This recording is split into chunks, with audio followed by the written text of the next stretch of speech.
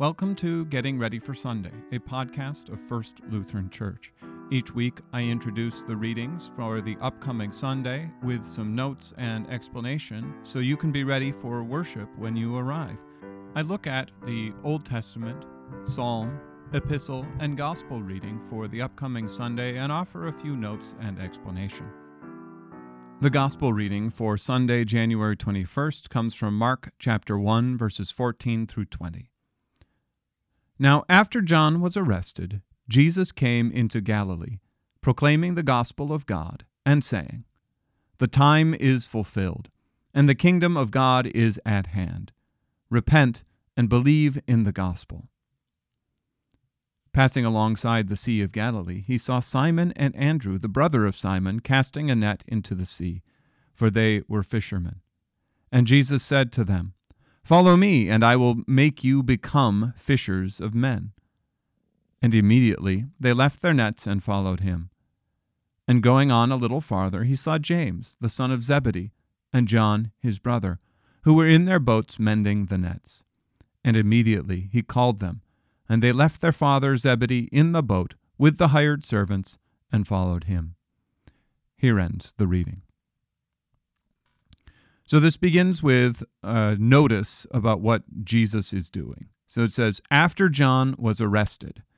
That means that there's a gap of time between the baptism and Jesus' time in the wilderness and what is going on here. There's a gap somewhere. So Jesus comes into Galilee then, and he proclaims the kingdom of God. He's got this proclamation. The time is fulfilled, the kingdom of God is at hand, repent and believe in the gospel.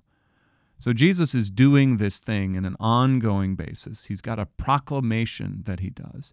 And so there's sort of like a pause almost in here, between what's going on here and what happens next. It assumes almost that Jesus is out doing some of the preaching. And then while he's doing that, he ends up going alongside the Sea of Galilee, and he sees Simon Andrew and says, "Follow me, and I will make you become fishers of men." And immediately they left their nets and followed him. The same thing happens with James and John. Immediately they follow him. There are a couple of things I think we need to note. First, it is amazing that Jesus comes up to these two men in the middle of their work, and he says, "Follow me," and they do it. That's it, right? He walks up, "Follow me," and immediately they left their nets and followed him. What a crazy thing. The power of Jesus to call people to follow him in this instance is outstanding.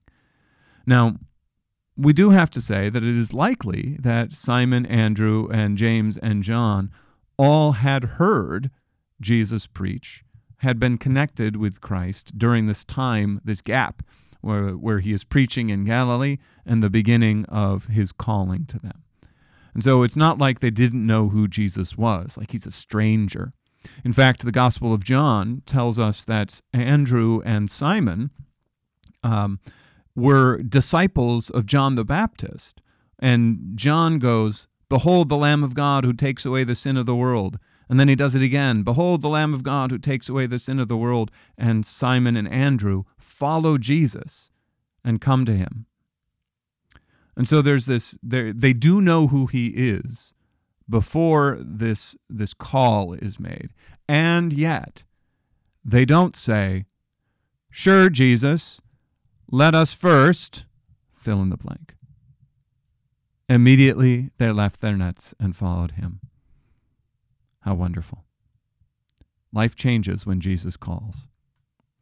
I think another thing we need to note about this is that the saying, "Follow me and I will make you become fishers of men." Now, I think many of us, when we read this passage, we immediately jump to, "And so Jesus makes us all into fishers of men." But I think it's important to note who he is calling. This is Simon or Peter, Andrew, James, and John. They are apostles. The call of Jesus is different for them than for all Christians.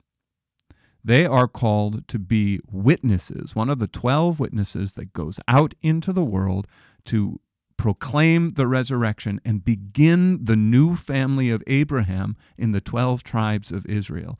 Their calling is different from your calling. They were called to become fishers of men in a way that normal, regular Christians are not. Now, that does not mean that Christians aren't supposed to witness, or even that Christians are supposed to let their pastors do all the work. But still, this is not a passage that lays a burden on every Christian to look into their metaphorical net and see how many Christians they've caught, to lay that burden on themselves and be like, have I truly become a fisher of men? That is not what this passage is about. Mark is showing how Jesus came to call the very first apostles, Simon, Andrew, James, and John, and how they left their nets and followed. At best, what this can teach us is what it's like that when Jesus calls, we begin a new life. They began a new calling as apostles, like a seminary following Jesus around. When we are baptized, when we come to faith, we also begin a new life, but it's certainly a different calling than the calling of one of the 12 apostles. That's all we have to say today. We'll see you on Sunday. Bye.